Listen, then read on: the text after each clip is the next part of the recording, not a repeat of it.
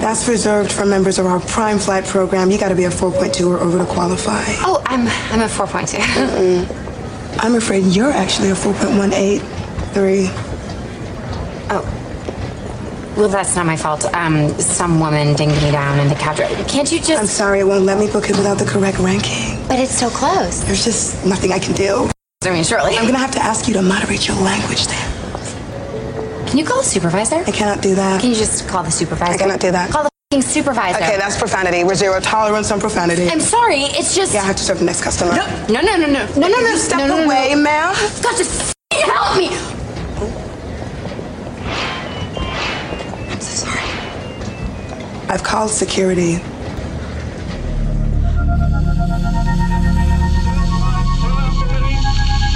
The only thing we have to fear is fear itself.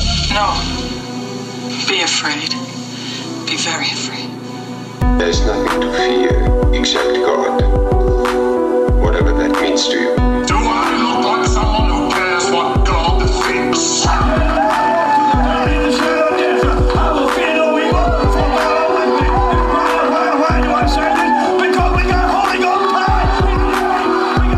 You're listening to The Fear of God, a podcast exploring the intersection between Christianity and the horror genre.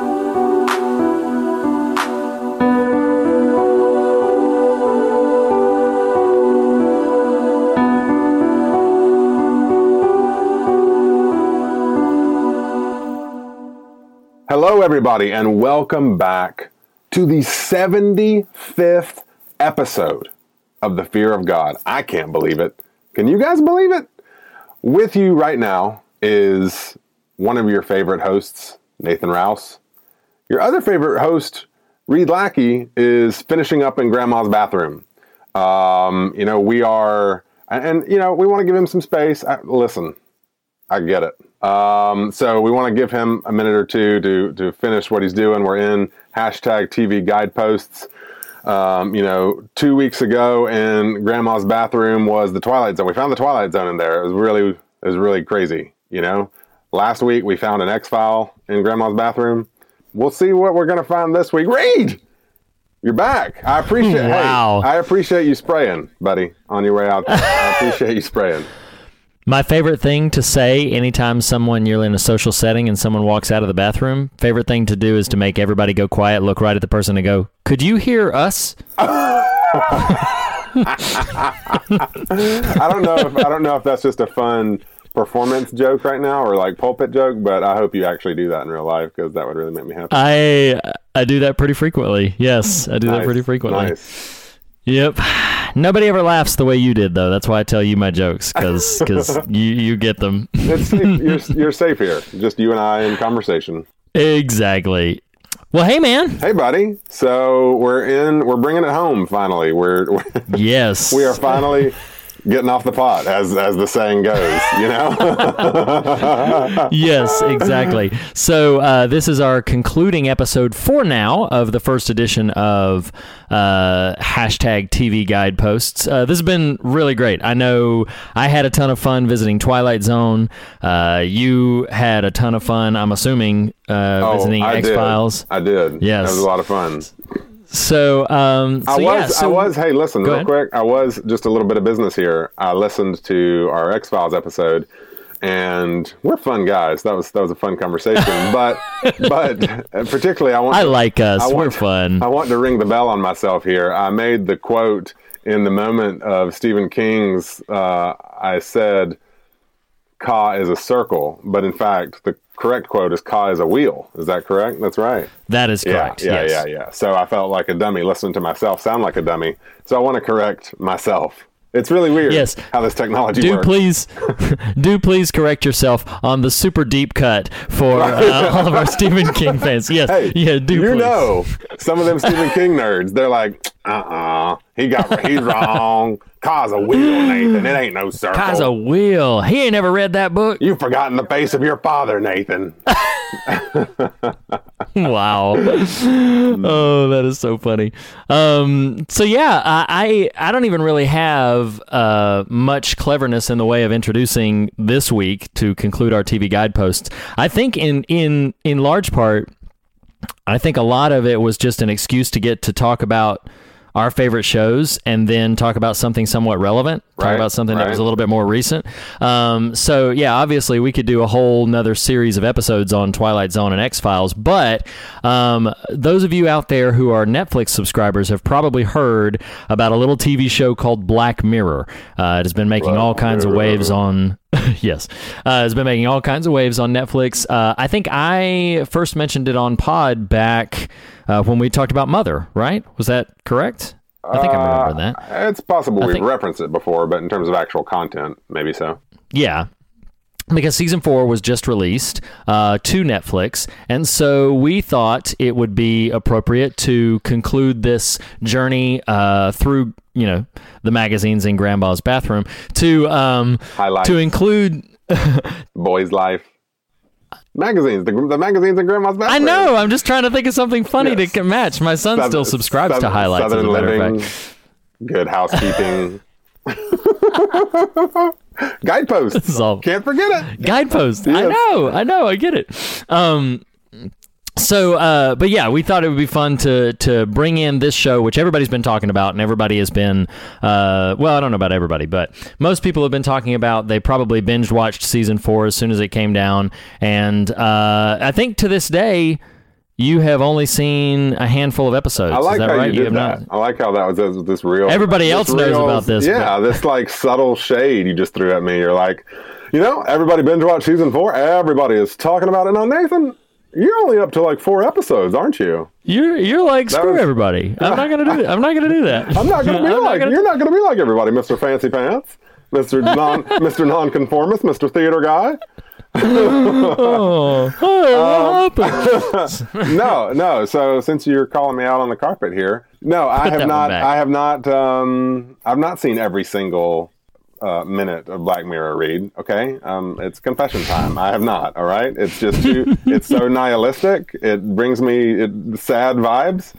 Sure, exactly. But what's funny about you introducing it that way is I'm gonna throw shade at you. I got you interested in Black Mirror, Mister. You sure did. Then you like, tell me about it. You like Roadrunner to Wile E. Coyote, or the Tortoise and the Hare, or some sort of fast thing versus a slow thing. I beat you to the punch. You did. Here's the thing, and like we have other stuff we're gonna get to in just a second, but honest to goodness, like you recommended me the show. You're gonna love the show, Reed. Reed, you're gonna like this show is so you. And really, what tipped me off to that was the pig humping in the first episode. I was like, Reed's gonna love this. But here's what's great about that is that you went on from you went on from that first episode, and you still watched the second one, but evidently you were just like, I'm good. I'm like I think I've had enough. And meanwhile, like, I binged the whole show, right? So I binged the whole show up through season 3 at that point. So I binged the whole show, and then I report back to you. I'm like, hey, so I've got my rank of favorite Black Mirror episodes. Let's talk about it. And you're like, well, I've only seen the first 2. I'm like, what? Like, am I living in a Black Mirror episode? What happened? Like, what is going on? So, but yes. I was too traumatized by the Prime Minister's. That is I will say this. Well, no, I'll save that for when we get to it. Just remind me again about Prime Minister. I'll remind you about the bacon, right?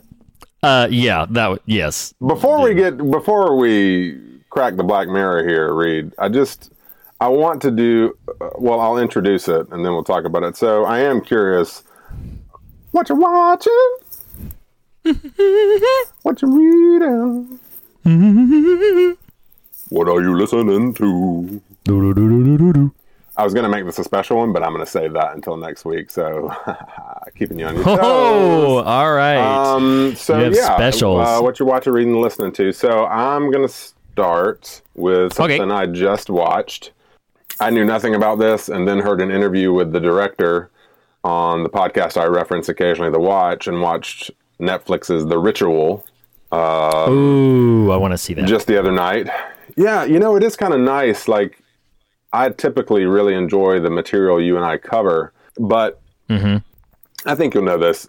I feel like it it feels to me like it's been a little while since I've watched something with very little, not just expectation, but I don't need to formulate a certain kind of feeling about it, if that makes any sense at all. Yeah, sure. You know, like sure. for instance, I love big budget, like the Marvel tentpoles and things like that, and Star Wars. Like, there's a certain level of energy and expectation, and you got to kind of formulate your thoughts, so you're assessing it in a bit more of a critical way than maybe you'd, as a true just sort of movie fan, want to. Right. And then for the stuff you and I watch, I'm usually very mindful. Okay, you know, what is the movie trying to say, and this sort of thing, which is good and leads to generally robust conversation, except for that particular one. Oh, that's not very good. We'll let the audience vote on that one. But so it was nice to just say, you know what, I've heard some good buzz about this scary movie, and it is pretty tense. I'm just I have no agenda with watching it other than just to have a good time, and it really, it's really strong. Our listeners, you, my friend, you will really enjoy it when the time comes that you sit down. Awesome. There's not really like, well, I was going to say there's not like spoilers per se, but you know, like any really solid kind of scary movie, there are surprises and there are elements that if you read about them are going to diminish some of the experience. So I would encourage someone. Right. The loose premise that gives nothing away is a group of friends, a group of 30-something male friends, whose friendship has been tested previous to the events of the movie, or you see kind of this flashback element, kind of go on this hiking adventure to kind of reconnect and that sort of thing, and calamity ensues. It's got kind of echoes of The Descent, which we've covered on here, of Blair Witch Project, which we've covered on here. And there's a little bit of Bone Tomahawk in it. So it's oh, wow. You know, I wouldn't, hear me, I don't know that I would categorize, like, you know, you listen to our Bone Tomahawk conversation, there's a heck of a lot of stuff we pulled out of there. It's a very substantive, rich movie. Sure. I'm not going to say it's that level, but it's got some of those echoes. And in terms of just pure kind of scary entertainment, I will say this. I watched it in 2 sittings. I started it in the middle of the day, kind of on a sick day for myself, and was even watching it in the middle of the day, I was kind of tensed up and really and stressed out. That's exciting to hear. And then if you had watched me watching it when I was finishing it later that evening, I don't do this often, but I was so kind of enthralled by what was going on. I was leaned forward on the couch pretty much the entire time, just like, wow, because it reminds me a little bit in places of It Follows as well. You know how with It Follows, and we talked about this, It Follows kind of challenges you to watch the screen itself, like watch the image, because something's going to be happening. There's a little bit of that going on in it. Anyway, The Ritual, it's very good. Definitely worth your time. Not hyper gory by any means, but just a nice character-driven horror piece. Nice. No, that's really good. I'm excited to hear the reactions that it elicited from you. So that makes me really eager to watch it. I might even try to watch it like tonight or tomorrow. So I have 2 very quick succession ones. One I'm not going to need to talk very much about. The first one, my high recommendation, which I told you about, I finally got around to seeing Happy Death Day. Yeah. And oh my goodness, I loved that movie. I loved that movie so much. Here's the thing. If people are looking for a horror movie like, you know, your experience with The Ritual, where they're going to be engrossed and scared and tense, this is not that movie. Okay. This is it's a slasher, but honestly, it's just one of those lighthearted, kind of macabre, dark humor. But it's got a great premise. It's got a great sense of propulsive pace to it. It's just the kind. I probably watched 2/3 of the movie with a big grin on my face. It just made me very happy. It's a great, it's hard to call the premise inventive because it essentially is Groundhog Day with a slasher. Like that. They even call it out in the movie. Like it is essentially Groundhog Day as a slasher. But I highly recommend it. Like if you're just looking for something that's kind of popcorn fun, you're looking for something a little bit in the horror genre, but not something that's going to be too gruesome or grotesque, I can't recommend Happy Death Day enough. I loved it. That's very cool. Did you go around afterwards just saying Happy Death Day to everybody? No, but there was one song in the film that got stuck in my head, and I went around singing that to everybody. So the second movie I want to mention, I'm going to try not to divert us from important Black Mirror conversation, but I have a small soapbox. Well, not even quite a soapbox, just something that I'm going to extrappolate a thought. I mean, our soapboxes generally not kind of small. I mean, like I don't know. I guess it depends. Like a bar of soap, like is a small box. Yeah. Like what are we talking about? Like when people say a soapbox, I know it's like a throwback, but yeah, I think it's a throwback to old like debate days where people would stand on an actual right. But I mean, like but contextualize the soap in question, whose box we are standing on. If I like exert energy trying to figure, it's probably Ivory. I mean, I don't mean what brand. Ivory or Dove. The brand. I just mean like physically. What are we talking about? Are we talking about like a crate, like a wooden crate? Like a milk crate? Yeah, more than anything, I just want this moment to end. So, like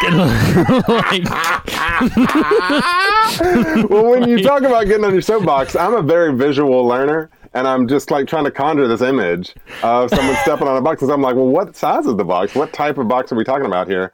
I'm going to need to look this up. I'm going to Wikipedia getting on my soapbox and what the... Do that. I would say next week, but I'm not sure if that'll happen for next week's episode. But sure. Go ahead, please continue. I've forgotten what I'm going to do. I'm just kidding. Climb atop your soapbox and let us know. So those who watched the Super Bowl saw right in the midst of the Super Bowl, saw a trailer drop for a film called The Cloverfield Paradox. Here we go. So here's the thing. Fans of 10 Cloverfield Lane, which we covered, on episode 5 of our show, fans of 10 Cloverfield Lane were anxiously awaiting the release of this third Cloverfield film. It was originally called The God Particle. It was mostly known that God Particle had been a separate script not related to the Cloverfield universe that then they had retooled to make part of the Cloverfield universe. Well, God Particle was going to be released, and then the date got pushed back, I think, almost a year. And then there was all kinds of talk about a troubled production, trouble with Paramount not really knowing exactly how to market the film or how to promote the film. And so the dates kept getting pushed back. There was a lot of discussion surrounding, okay, this film is probably not going to be very good because it is apparently troubled from the get-go.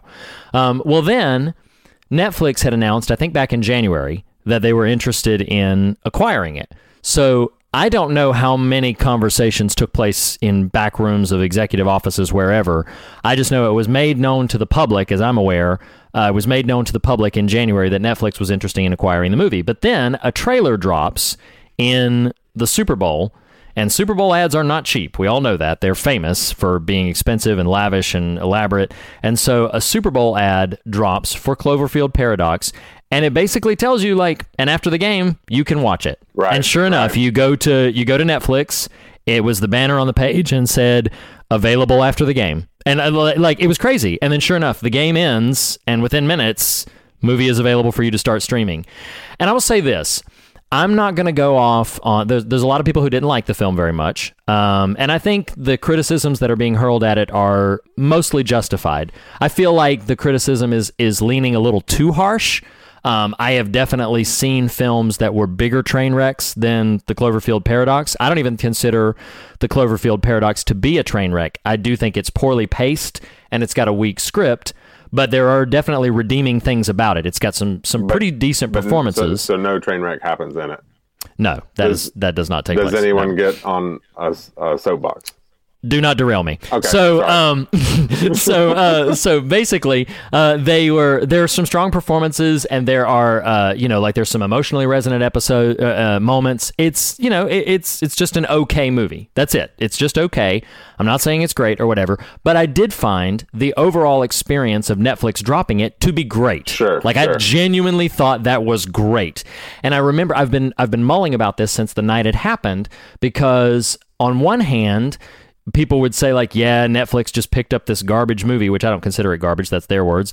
Netflix just picked up this garbage movie because it knew it could and made a clever marketing scheme and got everybody to watch it. And I'm like, that's brilliant. Yes. That's brilliant. Right. It would have, yeah. I mean, and it worked. Yeah, it absolutely worked. And we're sitting here like, people are decrying it because they're saying like, oh, Netflix picked up a bad thing. It was going to lose a ton of money. It would have been a bomb at the box office. Yes, it probably would have. Those are all true statements. And I'm just marveling at the boldness and the creativity to say, hey, let's try something different. Sorry, go ahead.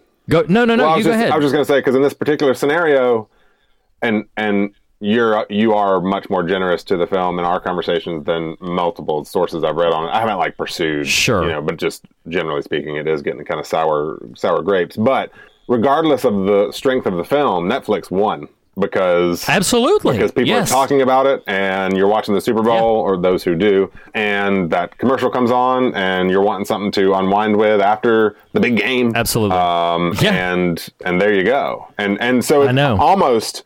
It's almost just wins all the way around for them because it almost didn't have to be good just because it's something to watch, It's true. And here's the thing. It's like, somebody, we want things to be good, but yeah, exactly. Well, that's the thing. It would have been much more a stand up and cheer moment had the film actually been good. Sure. But I will say this, there are astute listeners out there who would absolutely tell me like, hey, you're sitting here justifying this essentially at best mediocre movie, at worst garbage movie. You're justifying this and saying like, hey, this was a noteworthy achievement. But I'm telling you, man, there was something about in this climate of knowing about films 20 months before they come out and tracking reviews weeks before the film and all this kind of crap that just is the climate we live in right now because the internet can get it before anybody else can. So I will tell you this, like a lot of times I feel a bit late to the party because, oh yeah, everybody already had their War of the Planet of the Apes conversation and here I am talking about how amazing it is. Yes, it's amazing. Everybody else figured that out when they saw it in the theater and all this other sort of stuff. But this was a moment that was really it was very exciting for me to see like, oh my gosh, like my reaction, not to be too silly, but my reaction is like, all right, pop the popcorn, heat the cheese dip because plans have changed. Like after the game, we're going to be watching this. I'm a little curious, like, do you dip your popcorn in cheese dip? There were chips involved with both. Yes. So there were chips and cheese dip. With the popcorn. I just want to know something. Are you going to ask? I just need to be ready if you're going to ask me to extrapolate every verbal metaphor that I throw down on this episode. No, it's just you said pop the popcorn and heat the cheese dip, and I was like, well, where's the other? We've got a few under our belts at this point. We've got Trainwreck, we've got Soapbox, we've got popcorn and cheese dip. Like, this is going to turn into a 4-hour episode if you don't stop derailing every verbal metaphor and colloquialism that I throw out. Funny. Funny. But no, sincerely, I was like, like this is what we're doing tonight. And yes, a bunch of people watched it and it was all anybody could talk about for a few days. And you're right, Netflix won. Like, and I think those kinds of, yes, I can't say it enough. It would be more worth celebrating if the film were actually of a high quality. Regardless to the film's quality, I want studios and mediums to make those kind of bold choices. Right. I want them to get brave. Because I think, what you are stating is we want the content to be great, sure. But the mechanism is what made this special. It's like, yes. And you and I have had conversations for months, if not longer, being adults with jobs and families and children and limited theater going capacity, like, I would personally pay for a service that let me day and date movies at home. You know what I mean? Like, so to know that we're kind of turning a bit of a corner here where whether it's ultimately the ones that are considered the Oscar bait or whatever, Cloverfield Paradox won't be that, but the point stands, like, I want quality entertainment that isn't just thrown up on a lark, and is sort of primed to make the culture talk. And that's pretty cool. So again, regardless of the strength of the content in this particular instance, they really won the conversation. Absolutely. And you're sitting here, you gave sort of the other side of the pendulum with The Ritual, where it's like, Right. no, I didn't know anything Right. about The Ritual. Right. Suddenly The Ritual just drops down, and I'm like, this is an exciting thing for film lovers, Right. because there's so much jadedness going into so many things. Like, you've got a kind of a tilting, like, let's be honest, like, as we're recording this, I'm probably going to see Black Panther this weekend. I'm already primed to love it. Right. Because Right. I've already know that most people do, and I already love all the people in there. It's like, so I'll walk out and I'll probably love it. Right. But I'm like, there's something very invigorating to me about, oh, no, just this thing drops, and now I'm going to see it with very fresh eyes. Sure. And I'm going to Yep. see it with Yep. a very fresh mind. And yeah, I didn't realize how much I crave that until the Cloverfield Paradox dropped on Netflix. And I almost garnered more affection towards the movie because of the mechanism with Sure, which it was sure. delivered to us than I would have had I gone and paid my money and seen it in the movie theater. Yeah, it's the film has problems. I'm not going to pretend it doesn't, but there's something really cool about what they did there. And what'll be fascinating to watch is when the strength of the content matches the event of the moment. That'll be exciting, you know. And we'll get there. Yeah, we will yeah, absolutely yeah. get there. And so it's just an exciting time to be a Netflix subscriber and movie lover. So yeah. So that's on a last note before we leave what you're watching. I did want to inform us that the crate was originally used for shipment of soap or other dry goods from like a manufacturer to a retail store. So, you know, I imagine kind of a crate type of scenario. So when would they stand on it to make declarative statements about politics and life? What do you mean, when would they stand on it? Well, if you're going to stand on a soapbox, like, Right. what's the purpose of standing on it? You know, do more research before you throw me down. Well, it actually says a raised platform on which one stands to make an impromptu speech, often about a political subject. So I don't know if you're in the But CZ didn't drop that. Well, no, because my concern was what was the physical box, not what was the purpose of standing on it. I knew standing on it meant you were now going to deliver some oratorical kind of thing. But I imagine you're in the town square, and the soap has been delivered to the goods store right next to you, and you're like, I want to talk. And you're like, hey, there's a soapbox, I'm going to grab it and stand on it. This has been another episode of What You Watching, What You Reading on Wikipedia, What You Listening to, and learning about. All right, that was fun. So here we are at the end of our journey. This particular journey of 3 episodes or so, and Black Mirror. Oh man! So you talk about the choosing of the episodes, because we did do the survey, Yes. but initially we had another one in the mix.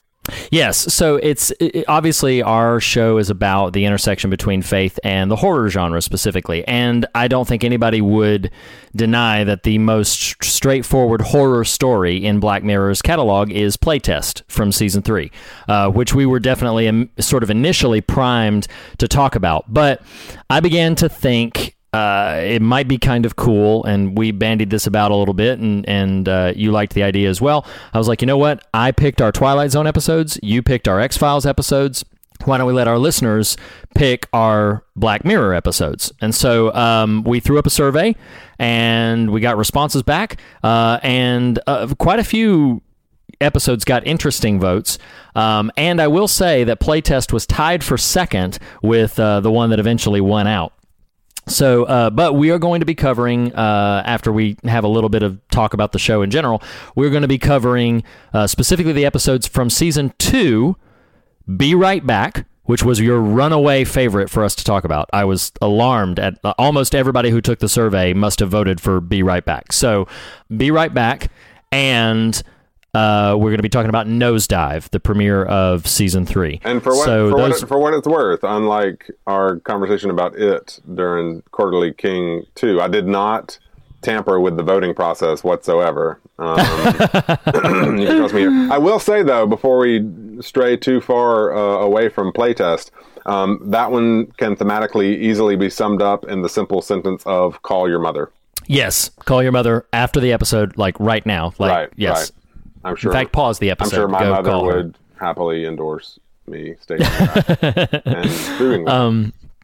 Yeah, so I want to start here, and this is truly, if this comes off like me calling you to the carpet, then we will edit it out. Talk about what episodes you have seen. So, as the more ignorant one between us, Nathan, that is not the point. Fill us in on how little you've put in your brain. So I've seen, I think it's National Anthem. Is that the name of it?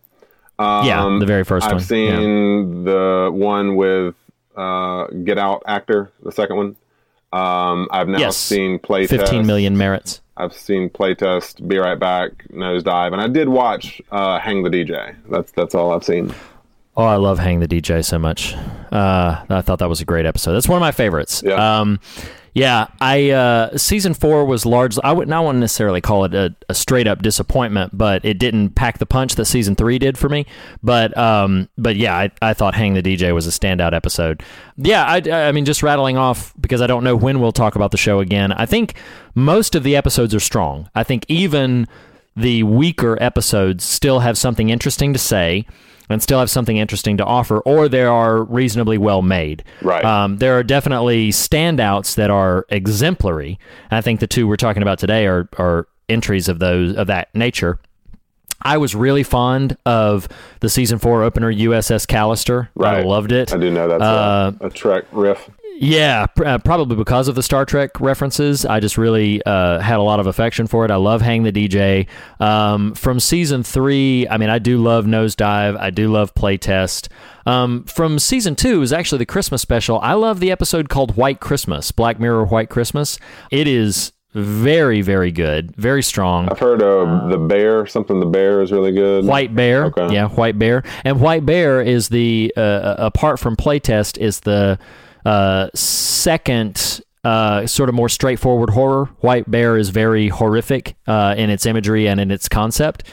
So yeah, there's what's interesting about you categorizing those that way, because I know what you mean, and we're all discerning enough, and listeners will know what you mean when you say straight up horror.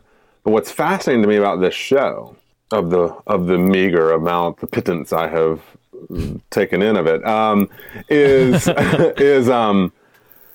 even the stuff that's not traditional quote unquote horror. I want us to kind of walk into it. I'm not trying to pull us directly into this, but sure. Nosedive, that is a horror show.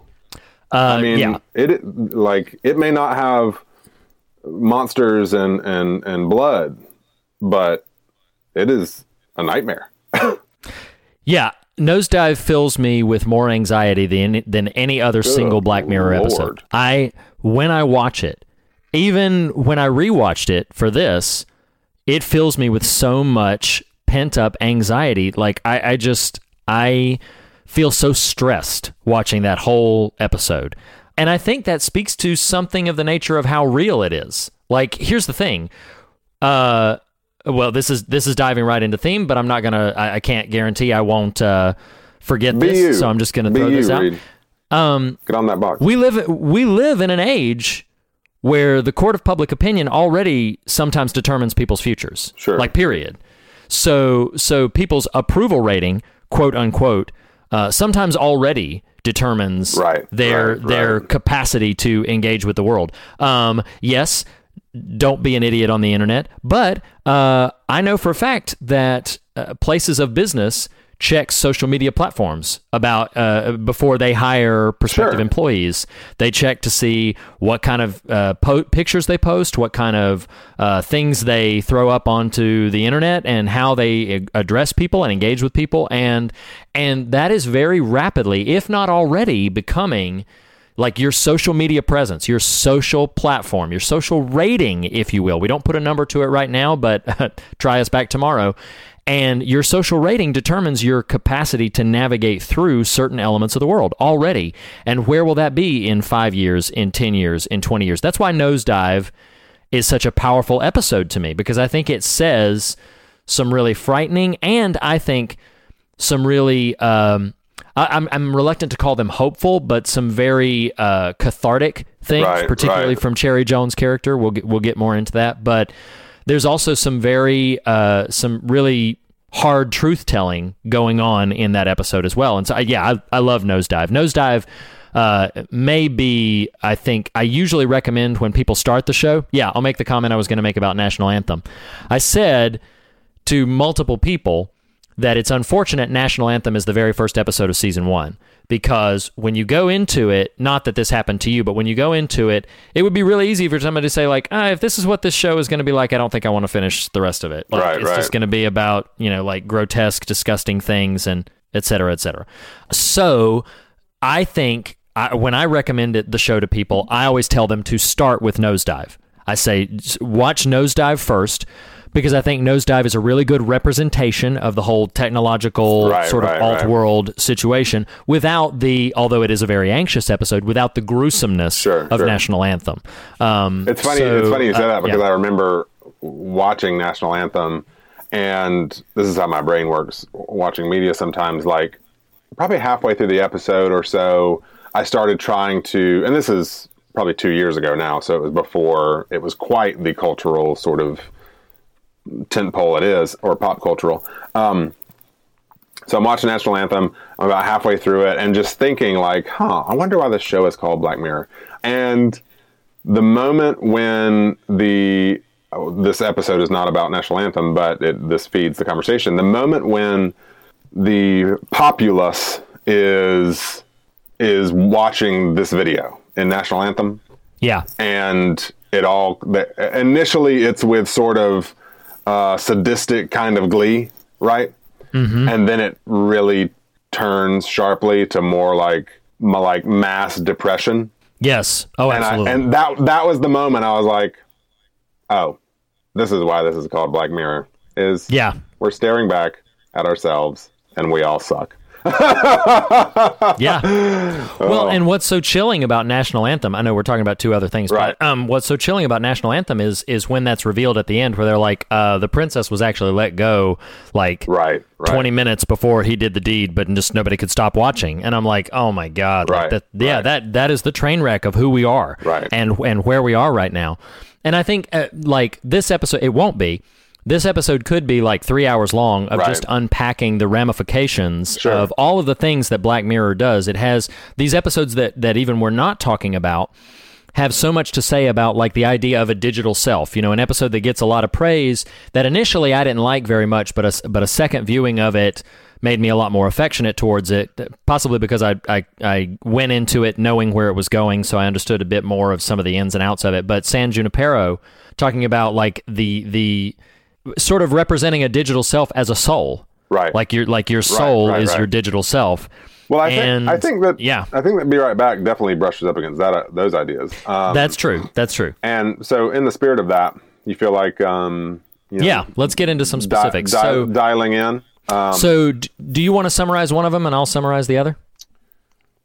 Sure. I'll start with Be Right Back because it features, my favorite Brit, perhaps Haley Atwell.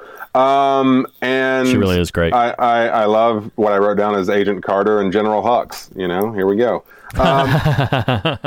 Disney. It all comes back to Disney. They're really running everything. We are in their Black Mirror. So Be Right Back is just a stinking brilliant hour of television in a troubling way, using this sort of online language as shorthand as the title of the episode, especially because of what happens in it. So she and her husband move in to this new house. I think it's a new house they've moved into, or it's his old house or something like that. Regardless, they're in a new space living together. And you learn a little bit about him in the opening few minutes. He leaves. I don't remember exactly what his errand is. He leaves the house. He's dropping off a car. Yeah, he's dropping off a rental or something. Oh, yeah. Maybe like a rental van, like the truck to move. Yeah. Moving truck. Mm-hmm. And never comes back. And she starts freaking out, and eventually you learn he has passed away in some tragic car accident that you're not privy to. Well, is it like a cousin or just a peer? I couldn't tell if it was a friend or a cousin or something. I couldn't tell. A peer encounters her at the funeral of her husband, her now late husband, and basically tips her off to this online service that will in phases, as it reveals through the episode, utilize the individual's social media persona and interactions to generate effectively a digital consciousness. She initially is very turned off by this, but eventually kind of succumbs to the grief and starts to engage the process, which eventually leads to a simulacrum of the husband showing up. Actually reminded me a little bit of Leftovers. I don't know if you remember the bodies in season 1 they create. Oh, yes. Regardless. So the actor, Domhnall Gleeson, shows back up in the episode as this sort of facsimile of himself, and just the sort of, and initially there's this warmth she experiences in terms of that interaction that, of course, as I imagine much of Black Mirror does, turns very sideways, as you would naturally kind of expect a morality play about digital interaction to do. So it's just this very powerful, like so many of the best conversations probably we have about the best media we cover. I mean, it's just dripping with thematic resonance all over the place. Yeah. And we can kind of go all around here. I did want to introduce an interesting thought that is sort of a sort of sideways angle on this conversation, because you watch some of these Black Mirrors, you take it in, you really start observing your digital interactions, right, in kind of a renewed way, or a new way rather. And it's funny. This is just a bit of a caveat that may fold back in at some point. I had this weird moment recently where I have a peer who we text pretty routinely. And I think I had texted them before bed one night and not gotten a response. It wasn't like some urgent thing. Well, the next morning, I saw they had responded. Okay. And I just had this interesting moment that some of this will lead into some of the thematic ideas here, where I was like, you know what? We are such fools in our comings and goings with this new digital world we live in, because the pretense of conversation is what I and this friend were operating under, right? You say a thing, I'm going to say a thing in response. Right. But what literally happened is a sentence was typed into a thing that got beamed to a server at a certain moment in time by him. It got held on that server, transmitted to my phone, and 8 hours later, I wake up and I go and see it. And I respond as though it were just asked. And I just had this weird revelatory moment of like, this is that. This is, I am interacting with my handheld phone as though in this moment it's the persona of this friend. You know what I mean? Sure. Like, even though this quote unquote message has been sitting here for 8 hours while I've slept, it is not a conversation. It is information being transmitted back at a certain point in time. Anyway, so I don't know. That's sort of a preface, and maybe maybe thoughts you have on that will come out as it relates to this episode. But in assessing Be Right Back, that just really hit me one night of like, we are so duped by our technology. And you hit on this a minute ago, and I know you love when we do this. I mean, we can just dive in. I mean, if that's okay. Yeah. Like, we'll get to nosedive. Let's just go where the conversation takes us. I reference her a lot. I will reference her in a concrete way again in a minute. But, Sherry Turkle talks so much in her writing about you said this a minute ago, the digital double, but also the as if. And dude, I watched Be Right Back. And so listeners, if you haven't watched it, do watch it. It is well worth your time. It's thoughtful. It's powerful. It's thoughtful. It's powerful. It's engaging. At a few moments humorous, at many moments terrifying. Well, as and heartbreaking. Yes, as Haley Atwell's character, whose name I don't have in front of me, as she gets more further down the path of engaging this digital representation of her husband, she begins treating it as though it is him. Ultimately, again, something happens in the plot where this consciousness, who is speaking with the actor's voice, think Jarvis in the Avengers movies. Eventually says to her, well, I can be present in physical form to you. Yeah, he says there's another level to this, so to speak. Okay, yeah. I couldn't remember the exact phrasing. You know, and as just good storytelling, of course, she's at first a little unsure, but then eventually does it. So there's this moment. In order to get to that next phase, or the next level, she has to upload video of him. And read, like, there's a moment, listener, in the episode where you watch video scrolling, perhaps fast, I can't remember, or maybe it's at standard speed, whatever, but you just know the program is eating it up, you know, is gobbling up this person's affectations, their mannerisms. When that scene was happening on screen, my heart was in my feet. I was like, this is terrible. And it's so wild. I'm really not meaning to dominate the conversation, so please. No, you're fine. So I stumbled on a Turkle interview just recently, and I want to share a brief note about it because it plays in perfectly here. She had, excuse me, she was featured on this podcast. You can look it up. Just Google Burning Man and Sherry Turkle, and you can find the article in the podcast.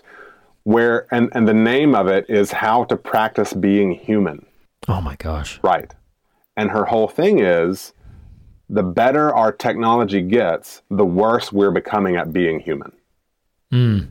And this article just kind of nutshells some of the or thumbnails, some of the bullet points from her thing. She says, practice having conversations with other human beings. Listen to that, Reed Lackey. Practice having conversations with other human beings. Oh my gosh. And she doesn't, she intends this as like, hey guys, we're going off the rails a bit here. Here are some things that are meant to try to right the ship. And she says, so practice having conversations with other human beings. Embrace the imperfections of everyday life rather than trying to make everything seamless. There's this amazing moment in the Be Right Back episode where a mole exists, or no, she indicates there was a mole on him when this simulation no longer has it. Yes. Right? Oh. And he's and she says like, oh, he had a mole there. And effectively he's like, oh, well, hold on, and it just appears. Yeah. Embrace the imperfections of everyday life. The next bullet on Turkle's list is practice showing vulnerability to other people. This is a great one, and I'll leave it here and we can come back to the episode. Cultivate non-transactional relationships where you expect nothing from the people you want in your life. And I don't know, man, like this episode is so, both of these as a pair are just haunting. And I'm sure there are a bunch of other episodes that are similar in tone and vibe, but taken as a representation of this show, I don't know. The Black Mirror as a concept is so at work. You know, we are staring back at who and where we are and what and where we are going. And it's not altogether well or good. No. And yeah, I mean, to be honest with you, I don't even quite know in the moment what is bouncing around in my heart, but I found myself misting up quite a bit with almost every bullet point from Turkle's article that you read, because I can recall, like, I had lunch today with a dear friend who we sat there for probably an hour and just, no phones, just sitting there catching up on life, talking about different things. And you know me, good Lord, people are around me for any period of time, like I can't help but talk. Like, I get teased about it, I get joked about it or whatever, I can't help but talk. But I think I've said to you before, now this is what's ironic, when you and I were in the same space in North Carolina, I kind of mentioned to you, I was like, we love watching movies and we love watching movies together, but we have such little time. Like I want to just talk with you. Right. You know? So admittedly, like, we took the Nintendo Switch to a bar and just sat there and played video games and stuff. But, you know, but even with that kind of thing, like, there is this craving in me for contact, for embodiment. I was thinking about, now I cannot remember, have you seen the San Junipero episode? No. Okay. Do you know anything about it? No, I don't. Okay. I will say this without spoiling a particular of the plot. There is an element to it that when a person dies, their digital version can go to a paradise of sorts. Huh. So that's an element to it. That doesn't, you know, unpack the whole plot for you, but there is an element to that. I thought one morning while getting ready and my head was just sort of bouncing around with this Black Mirror stuff, what would I do if I was given a choice? Let's fast forward 60 years in the future, and this is a reality, and you have a choice that your consciousness can go to some otherworldly place. What would I decide? Because there's a decision on the table in the episode of, do you just let yourself go into whatever's waiting? Right. Or do you want to ensure that your conscious self will thrive on in this digital world? And I had this moment, I don't know what, but I had this moment where I started to get emotional, and I started to say, like, I think I just want whatever my king has for me. Sure. Like, I don't know that I want to go Right. I think I just want whatever he has for me. If that's Oblivion, that's Oblivion. If I'm wrong about there even being a king out there to our non-believing listeners, whatever. But I think I just want whatever he has for me, whatever that is and whatever that looks like. I just want that. And so I start to get really emotional when I think about these kinds of things. You know, I think about the people that we've lost, or the people that we eminently fear losing as they age or as we age. And, you know, these kinds of things just get at you, and they make you, they can do one of two things. And in Be Right Back specifically, they can make you just crave and long to have that person or some version of that person. This blows my mind. There was a brief limited series that Morgan Freeman narrated and I think largely produced and put together the interviews and stuff like that, called The Story of God. It aired on, I think, National Geographic Channel. But my wife and I watched it, and I will say that I'll give a soft recommendation to it. It's very interesting. He engages with a lot of different cultures, Christians, Jews, Hindus, crosses into as many places as I can think of culturally to investigate this story of God, as it were. Beliefs about afterlife, beliefs about apocalypse, beliefs about creation, etc., etc. Well, in one of them about the afterlife, he visited some place, and I did not do my research because I wasn't fully expecting to talk about it. It's just coming up now. That he visits a place where this couple, this lesbian couple, has the one of them has been diagnosed with a terminal cancer of sorts. They are independently wealthy. They have done this. They have done Be Right Back. There is an android with a learning computer in it. She, the sick one of them, filled out somewhere in the neighborhood of 1,500 to 2,000 personality profiles of different types, different variations that they then fed into this computer. She spends time recounting memories that she has shared with her partner, and so the plan and intent is that when she goes, her loved one will then have a surrogate here with it. And the whole thing is, like, to be honest with you, Nathan, sitting in this moment, I don't know how I feel about it, because some might find that beautiful. I find it haunting. But you know what? Some might find... I'm sorry. Go ahead. Yeah, well, it's funny. No. It's funny. We may eventually get to nosedive, but what's fascinating, I would have thought a conversation about Be Right Back would have been about the digital double, but I'm wondering if it's more about the individual's wholeness and capacity to comprehend grief. So I think so. What's coming to me is, and I'll attempt to tell this, I don't have like destination radio, like destination TV. What is that? Appointment TV is what I'm thinking of.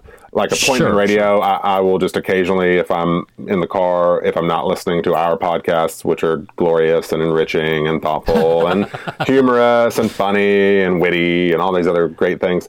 We're humble too. Right. You might be. I do turn on NPR sometimes, and I think this was, God, I can't even remember what the program was, but it was they were telling this story about, it was a personal human interest story about this Japanese man in the wake of the tsunami of a number of years ago. And this is going to seem super random, but I'm going to try to tie this in.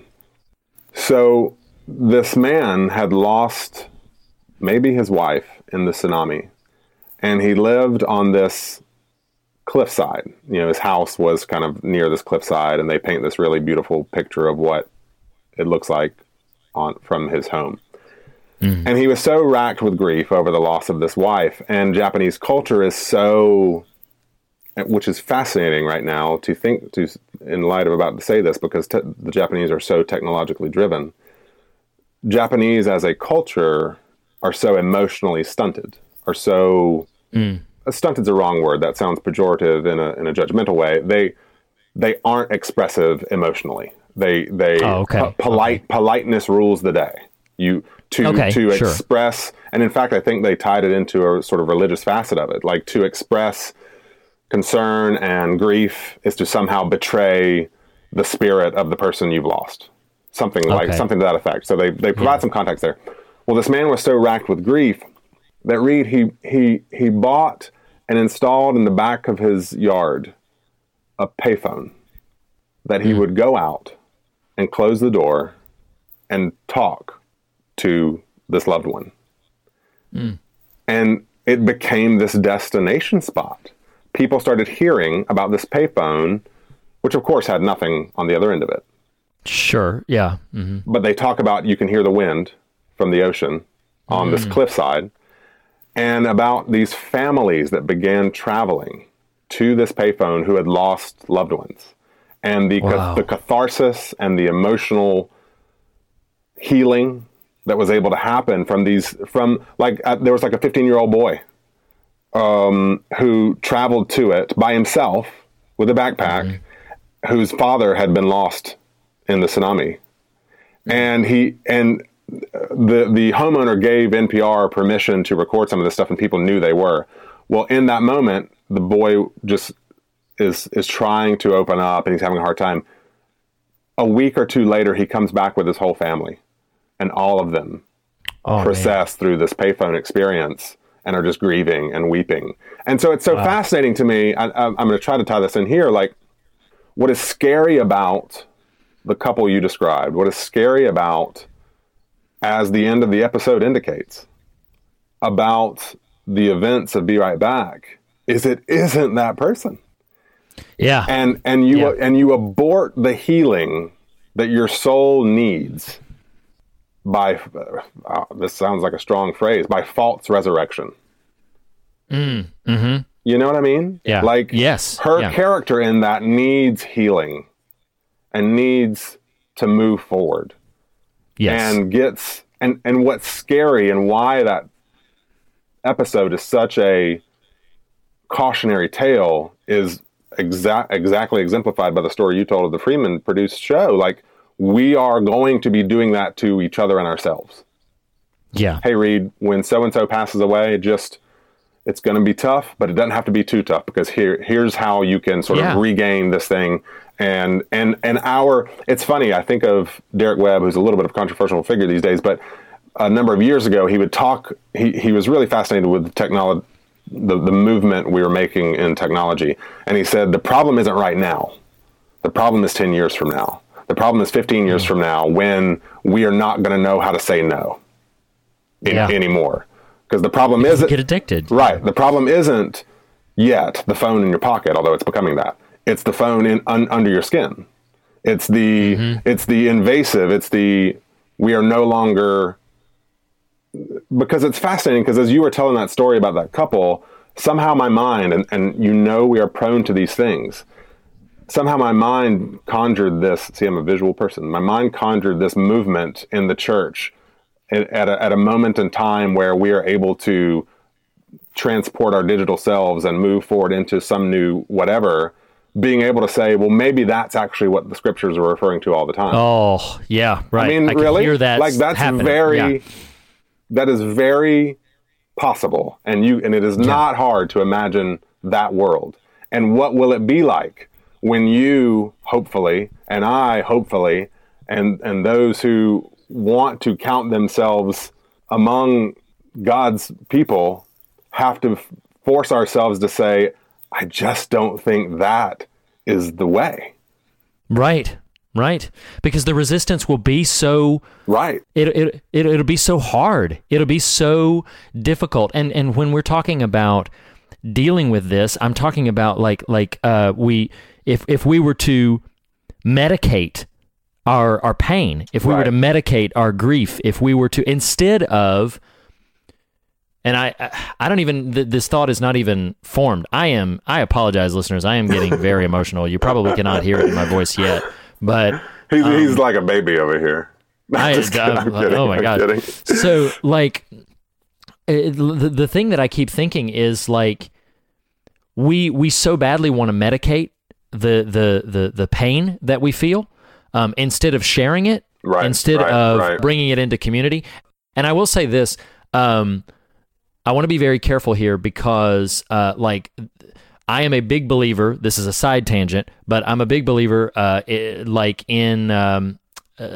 you suffer from depression, I'm not an opponent of taking something to help you deal with your depression. Yeah. I'm not talking about medication in that sort of sense, but I am talking about there is a way in which we try to pretend that the pain does not exist because we can zone it out. We can tune it out. We can mute shield it. Right. Yeah, mute it. Mute it is perfect. I'm just going to turn this off. There's an episode in season 4 called Archangel that is very much about muting negativity from a mother to her daughter. Right. I'm going to implant something that's she'll never see anything scary or painful or adult or mature or anything like that. It's terrifying.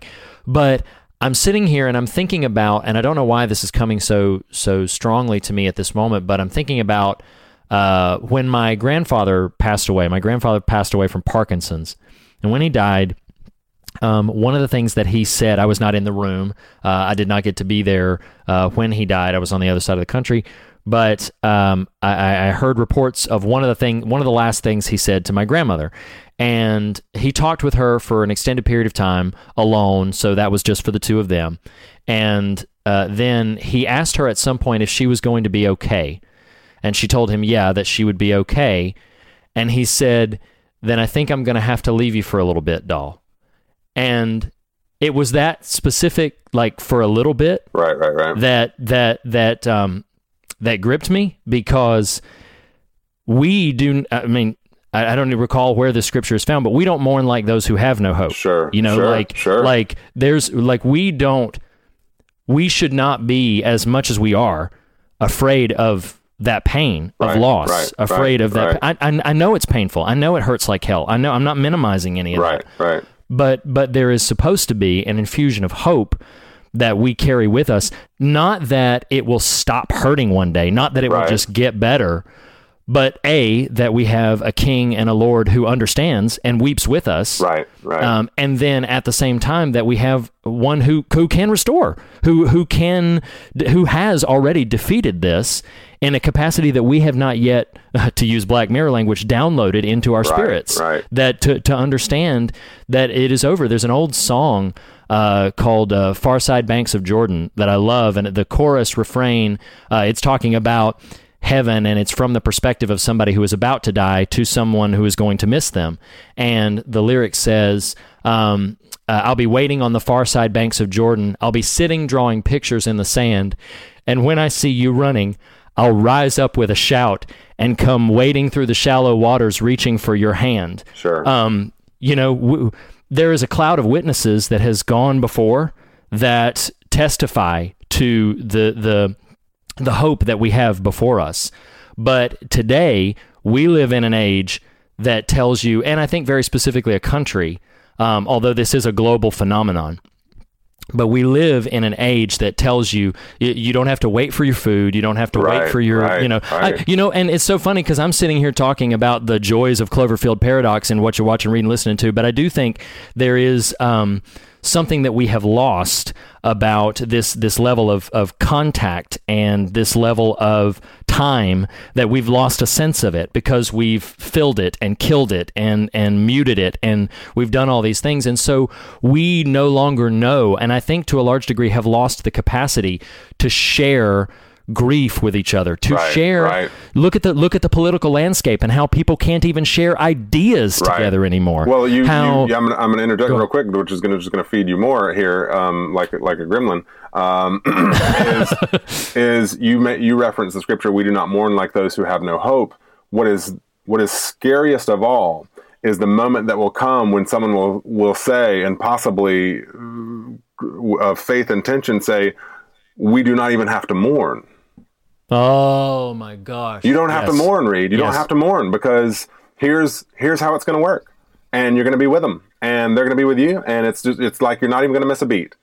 And that's the moment where as holy cow, as believers, we would have to say, well, no. Mourning is right, and mourning is whole, and mourning is appropriate, and mourning is human. And it, it's funny, you invoked apes a minute ago, Planet of the Apes. Like, what's fascinating about that third Apes movie, and maybe about the trilogy as a whole, is by the end of that movie, the apes are more human in spirit than the biological humans of the earth. And that is the moment we are sort of steamrolling towards, when we are so shackled to our digitalness, and or unshackled to those who are physical, where our humanness is sort of fleeting and dissipating. Anyway, I don't know. Just really struck me this notion of, mourning like those who have no hope. Even less than that, why mourn? And what a frightful sort of scenario that is. Because, and we will get to Nosedive in like 2 minutes. What's funny is I actually thought Nosedive is going to be the heavier one, but I'm not really sure that's going to be the case now.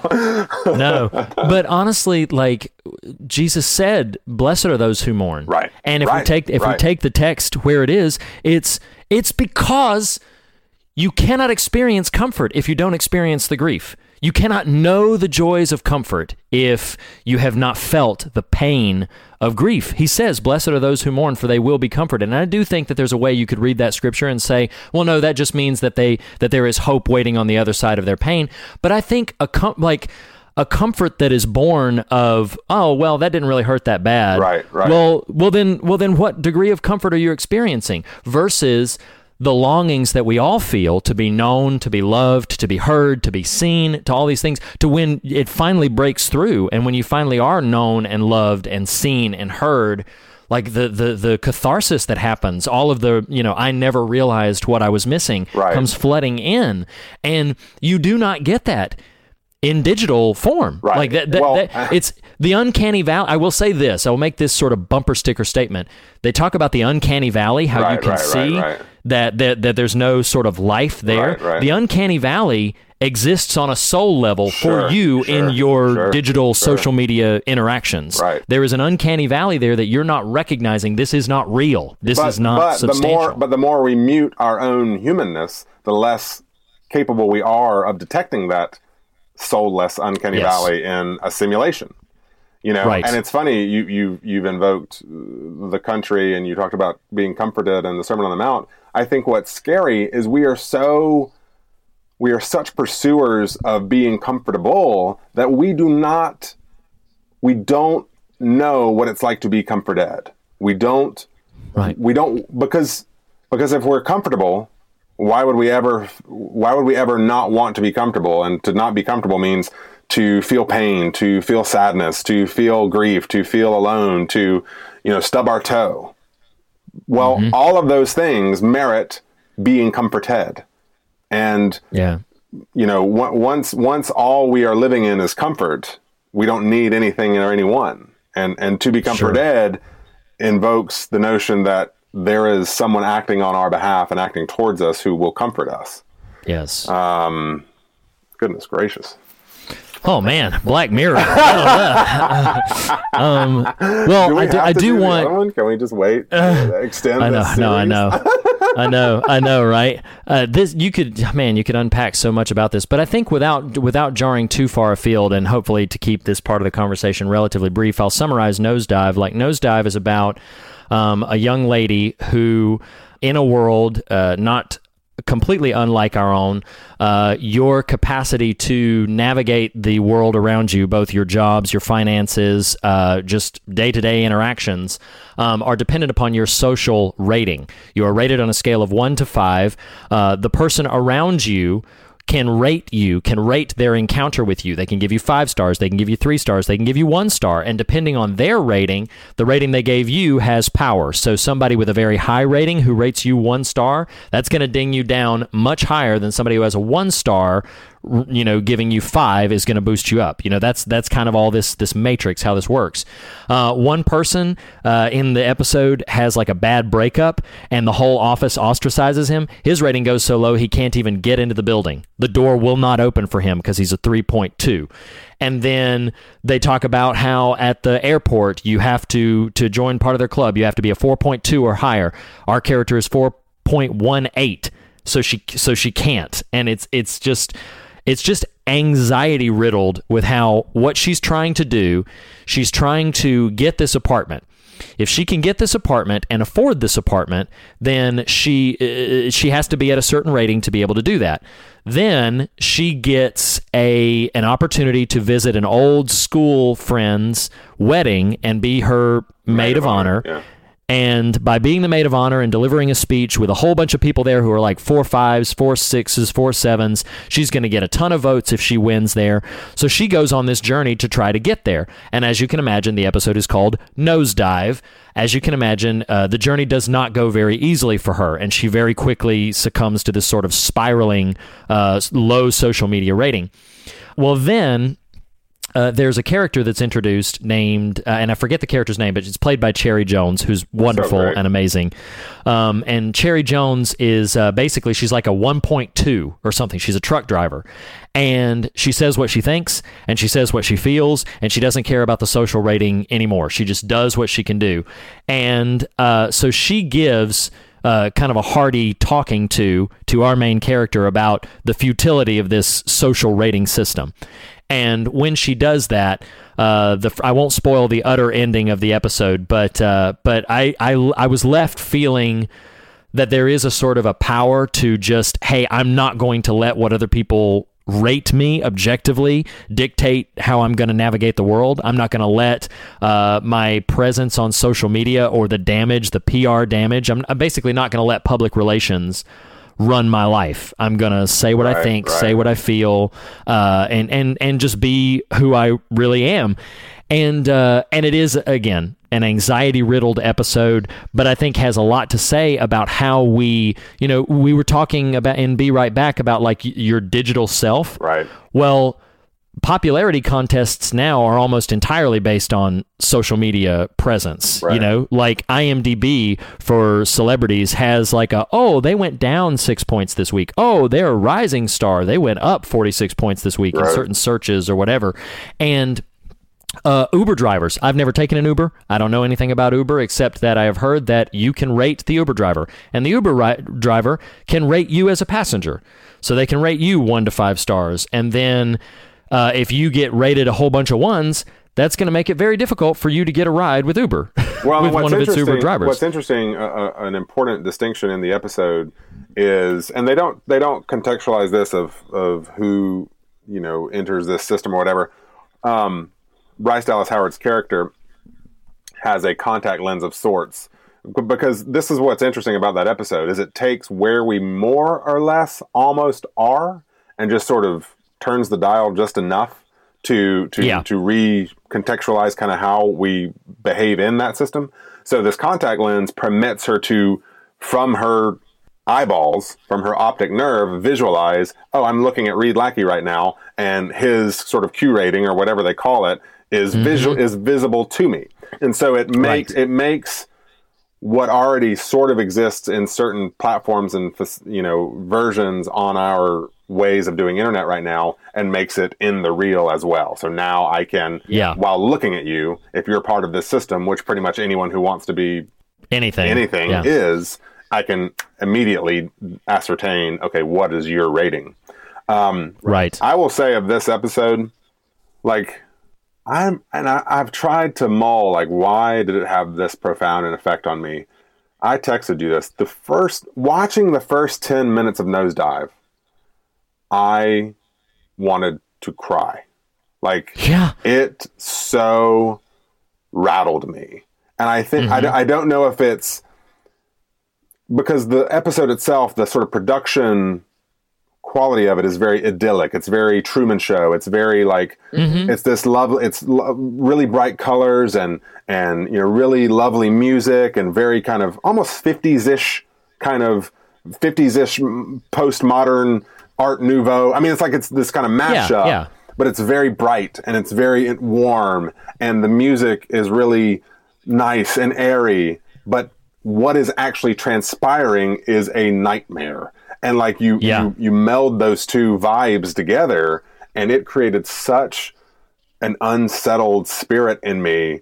Like I watched The Ritual, which is about insanity that befalls a group of dudes in the woods. Like, it's scary. This was terrifying. Like, I wanted to pull my hair out. I was so anxious by what was going on.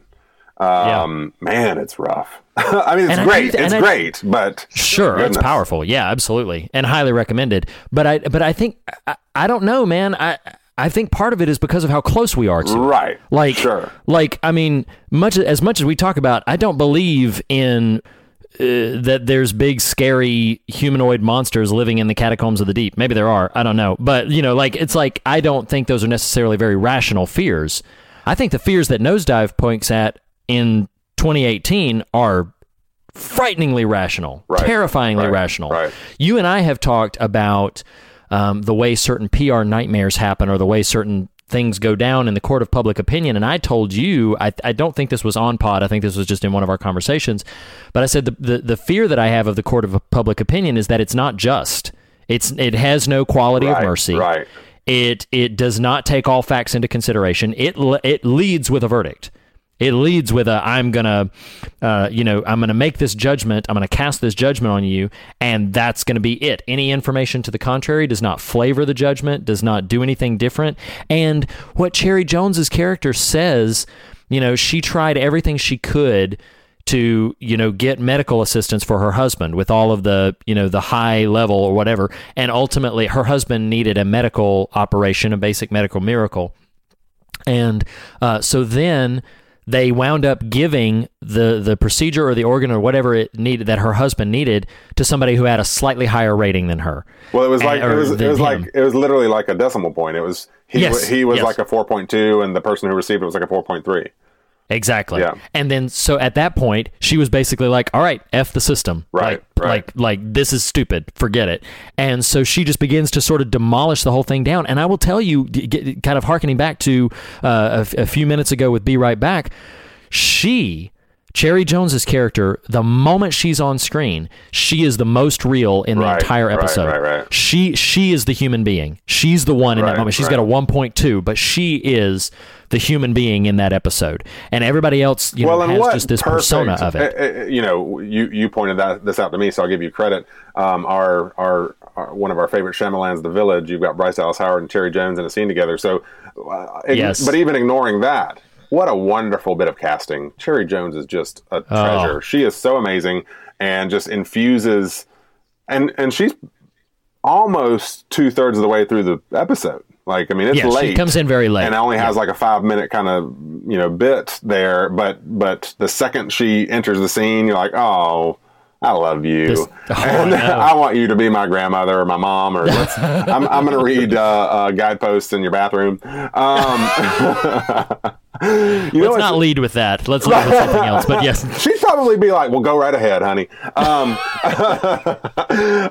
It's interesting. This is really random. I'm not prone to this, but literally 2 pieces of journalism have arrested me lately, and they both tie into these. So one was the Turkle interview on Burning Man. The other one is a New York Times piece called "The Follower Factory," and when these air, I'm happy to throw them up on the website. But this article highlights a real life version, though it doesn't directly draw parallels to Nosedive in the piece, of what's happening here. And the whole article is about how they actually call it the black market of social media, and how celebrities and athletes, they name certain people. See, I'm going to name him. I can't remember other people, so I won't name the one person we would know because, I actually like him.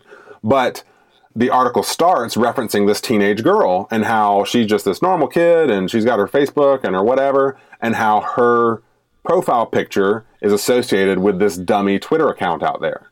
And so she started getting weird pings from this Twitter account. So it leads to this sort of uncovering of how there is this black market of there's a company that sells Twitter followers that are purely just bots. And so it highlights all these celebrities and athletes and personalities. I guarantee you our president's one of them. And how you can purchase for like pennies on the dollar in volume Twitter followers. And it is literally all about upping that. Like when the consultant in Nosedive says, I've got it written down here. Oh, well, not the consultant, but when she's trying to get the apartment and the concierge says, we have the prime influencers discount. I don't know if you know this. Influencers is a common vernacular in this type of world that's happening right now in the literal, like an influencer, a person. If you buy 40,000 Twitter followers, that puts you in, if you're in the same industry as someone else who has 5,000, you are now the influencer. You are considered the thought leader, the person we're going to look to, and we're going to give you endorsements. Like, this is what it all is. A friend of mine whom you met recently, Paula Schmidt, shout out Paula, posted recently how she's an actor in LA, how she went to an audition and was asked about her number of Twitter followers. Oh, yeah. No. That was an indicator of like, okay, are you going to be able to help traffic whatever this media is we're considering casting you for? Oh my gosh. Right. And that to me just the thing that just blows my mind is how much the number of people that you can influence or that you can get to follow you. Like, the idea behind that is it literally makes people a number. So like, oh, you have 40,000, so you're, an influencer. Like it turns people into the number of people that they have attached to them. Right. And that number is literally a lie. Like, right. fabrication. It's not actual people. Right. No. It's not actual persons. And it just blows my mind because like that level, what it tells me is that actual influence does not matter as much as the illusion of influence, that the illusion of... Well, that's it. That's everything, right? Yes. The illusion, Yeah. I mean, look at that episode. I'm sincerely not trying to just completely cut you off. Yeah, go ahead. This whole episode is about the illusion. And I love the brother character, Oh, he's great. And the fight they get into. And I'll tell you, one of the scariest scenes I've seen in any media lately is Bryce Dallas Howard in the mirror, making the faces. It is all about performance. There is nothing real to this world or these people.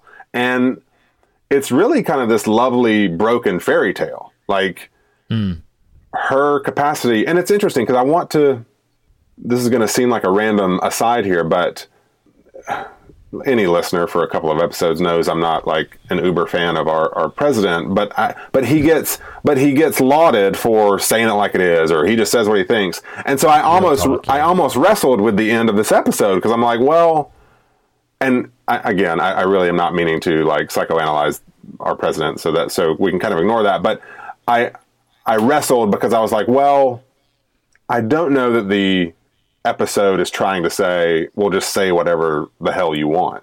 You know what I mean? Like, right. I don't think it's trying to necessarily encourage you to trample others' feelings or, have and express and convey and broadcast unhealthy thought patterns and attitudes. You know what I mean? Even though they may be sure, quote unquote real or real talk or whatever.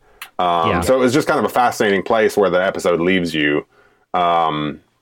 I don't know. Well, and I do think you can cut some of that out if it doesn't work too well there. But No, I'm not, because I think it's an important distinction for those. I mean, we're going to spoil it if you haven't seen the episode already. The basically Nosedive ends with her making a tremendous scene at the wedding that she was going to, because she was uninvited, she was disinvited, and so basically she barges in, breaks in, makes a huge scene, gets arrested for it, and the episode ends with which this is a random moment, but I thought of it a random insert, but it was written by Michael Schur. And Rashida Jones. Parks and Rec.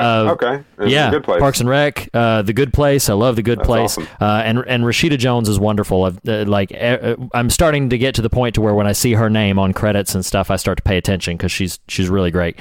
But so it ends with her in a prison cell looking across at another person who is there for some unknown infraction, and they begin to hurl profane insults at each other, right? But with a kind of a gleeful abandon, right? Like they're just hurling them at each other, just to kind of one up each other as a kind of a game, and it is this notion of I do think, for all that I would, you are going to be shocked, and I hope that this does not end the fear of God.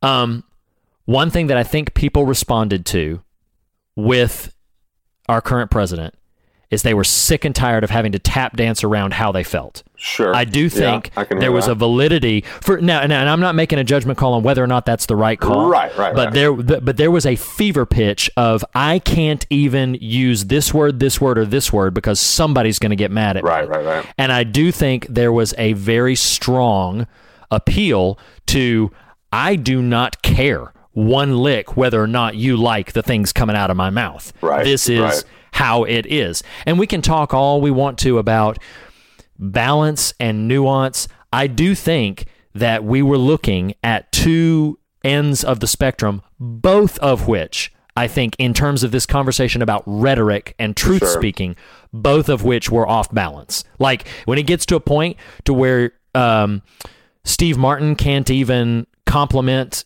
Carrie Fisher's looks without a bunch of people like telling him he's insulted her by complimenting her looks after she passes. That's ridiculous. That's ludicrous.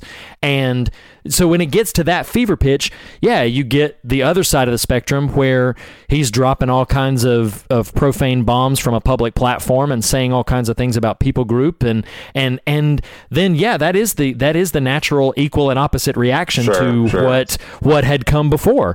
And no, I don't think that the episode is justifying that behavior. I don't get from the end of the episode, I don't get that it's like a happy ending. I don't get that it's like, but I do think Cherry Jones is meant to be our anchor for how to be, which is I'm not going to play your system game. Like that doesn't mean, like, because she doesn't do, even when Bryce Dallas Howard insults her. Like, oh God, I love this moment. When Bryce Dallas Howard says like, no, you just got disappointed by this. And so you lost control of the system and I'm not going to do that. So she basically puts down Cherry Jones, like just sort of casts her down. And Cherry Jones, in this very sort of honest way, is just like, "Don't worry, I'm not gonna rate you down. Like I'm not, because she doesn't play the game and she doesn't need to. It's one of those things where she's just like, I'm not. It's you were saying what you thought, and I was saying what I thought, and I just love so much that then at the end she was like, I put a little something in your bag for you. It's an escape hatch, and we find out later it's a thermos of whiskey. Sure, but I'm just like. This is killer. Just this person is so fully realized as a person because they have utterly disconnected themselves from the need to appease the system. And I think that's the real trick. I'm going to throw a word in that the episode uses that I think is a bit of an answer to what we're sort of hinting around in terms of political rhetoric of either the obnoxious kind of, and that's not a moral statement, I just mean like, more caustic, callous, or the more refined, whatever, like it's still a performance. And I think what the show is trying to tell you is, hey, be somebody, be a person, stop performing, you have plugged yourself in in an almost literal way to a system that demands certain things from you that are not meant to be demanded from you and you are not beholden to honor. And I think Cherry Jones's sort of presence in the story is trying to tell you, stop performing. I mean, she says it. She says, I'm not going to rate you down. Like, stop. You know, like you're good. This is not an act. It's not a game. You can just be. And I think that's perhaps the message of Nosedive is, hey, just be. Just be. Yeah. Just be you. Yeah. Like, we're all gonna need some to sand down some edges occasionally, but you can be you. I have, good Lord, we need to end this episode, but I have a scripture verse I wanted to bring in, and I had one more thing that I want to reference, and pigeonholing it into another episode would not feel appropriate. Have you ever seen the film, one of, sadly, the final films before Robin Williams passed away, called World's Greatest Dad? No. Have you ever seen that film? You need to watch it. I haven't seen it, but I have lived it. I don't need to see it. I am it. World's Greatest Dad, like, it's pretty hard not to see it and be sad for Robin Williams' passing. It's especially because it was only like 4 or 5 years before he passed. But Nathan, you should watch it. You should absolutely watch it. It's a powerful examination of this whole like ambition versus just be real and just be. Right. And trying to live up to something. I can't get, or probably shouldn't get too much into the weeds of the story. But I will say he makes a statement at the very beginning of the movie, and then he makes a statement at the very end of the movie. His statement at the beginning of the movie is, my greatest fear is of being alone. That's his character's opening sort of statement. I can't remember if that's word for word, but his basic sentiment is, one of my greatest fears is of being alone. Near the end of the film, he says something that moves me so deeply and is so powerful. And I'm going to tie this back into Black Mirror. He says at the end of the film, and once you see the film, you'll know why it means a great deal for him to say this. He says, I used to think that the worst thing that could happen to me was winding up alone. But that's not true. The worst thing that can happen is to wind up surrounded by people who make you feel alone. And it's thinking about this Black Mirror thing, I think about the ending of Be Right Back, where she has him relegated to an attic. Like it's just a thing up in an attic. Yeah. You know? Because she tried to get him to jump off the freaking cliff. Oh my gosh, and that scene. He wouldn't do that. Oh, that scene is gut-wrenching. But then you get Nosedive surrounded by people who, you know, like her brother calls out for her, like, you don't even like these people. Like, what are you doing? Like, what are you doing? You're surrounding yourself by people who are sucking the life out of you. You're surrounding yourself by loneliness. You are, you know, like, to call out Turkle's title of her book, you're, you know, just making yourself alone in this big crowded room. You're all alone together. And the scripture that I had in mind was from 1 Corinthians chapter 13. I don't often do this, but I'm going to read the King James version of it because I love the poetry of the language. So 1 Corinthians chapter 13 and verse 12, it says, For now we see through a glass darkly, but then face to face. Now I know in part, but then shall I know, even as also I am known. So what... You know, there's a mountain of things. It's a passage about, the entire chapter is talking in context about love and moving and maturity and moving on and the world to come, and all of these different things are wrapped up in that thing. But this idea of like, now there's a shade, like right now there's a glass that we see only darkly through, but we will be then known face to face. Now we know only part of the picture, but then I love how it says, shall I know even as also I am known. Like that whole realness, me to unclench my fists and run and be me. To not need permission to breathe or to live my life, to just be me. Like what a liberating and captivating thought. And I do think that it can take a dark turn where somebody can just be, perverse and demented, and their sort of idea of who they are hurts other people continually. You could get into all kinds of weeds about that. The simple point that I'm trying to make is that there is we are rapidly moving to a capacity to where we ourselves are going to be binary code in some sort of system, some sort of functional system. And that is just simply choosing to abide in the dark glass, the black mirror, choosing to just make camp there, as opposed to continuing to cherish and continuing to value knowing as we are known and to be known. And I think I wholeheartedly agree with Turkle's observations. Yes, practice humanity. Practice sitting, staring in someone's eyes, making eye contact, having a real honest-to-God conversation, getting into an honest-to-God argument every once in a while. Do so civilly, do so with the heart towards reconciling at the end, but say the truth and speak what your experience is and speak... Yeah, and also in the spirit of Nosedive, that final button I offered was cultivate non-transactional relationships. You know, like the entire world of Nosedive is transactional relationship. I'm going to do this thing because it's going to get me a thing. It's going to you know, promote me to a certain thing.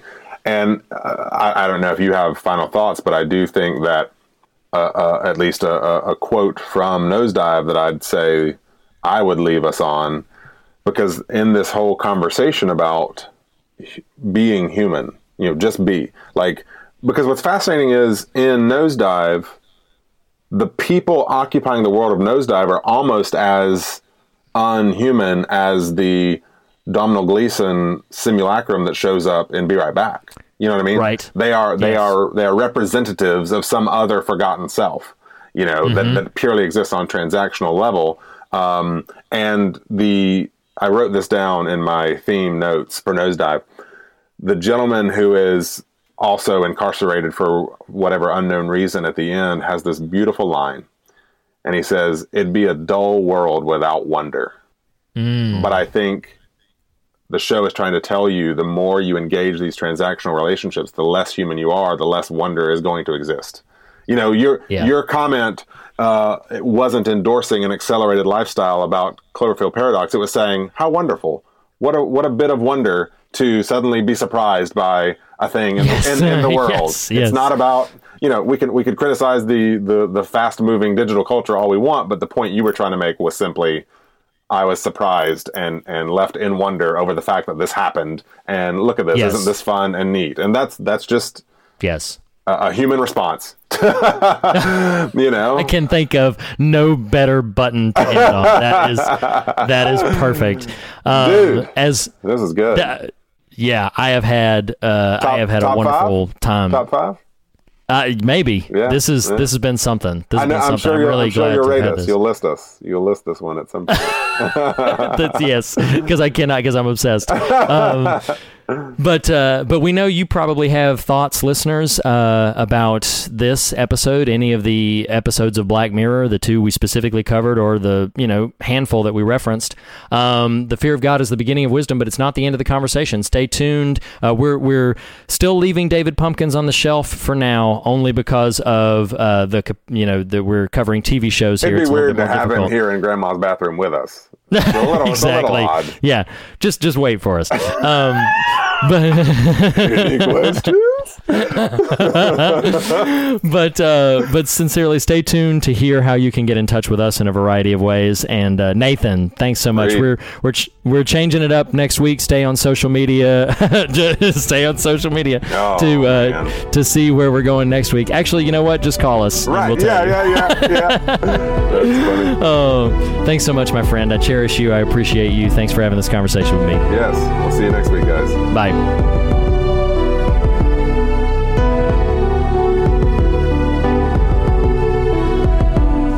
The fear of God is the beginning of wisdom, but it is not the end of the conversation. To continue this conversation, you can follow us on Twitter at The Fear of God. Visit us on Facebook to comment on one of our posts or to post there yourself. You can follow Reed on Twitter at Reed Lackey. You can follow Nathan on Twitter at The Nathan Rouse. Visit morethanonelesson.com to leave a comment on this post or any of the official episode posts. Email us at fearofgodpodcast@gmail.com That's all one word, fearofgodpodcast@gmail.com. And last but not least, if you listen to us through iTunes, we would greatly appreciate a rating or a review. Thank you for listening, everyone, and we'll see you next week.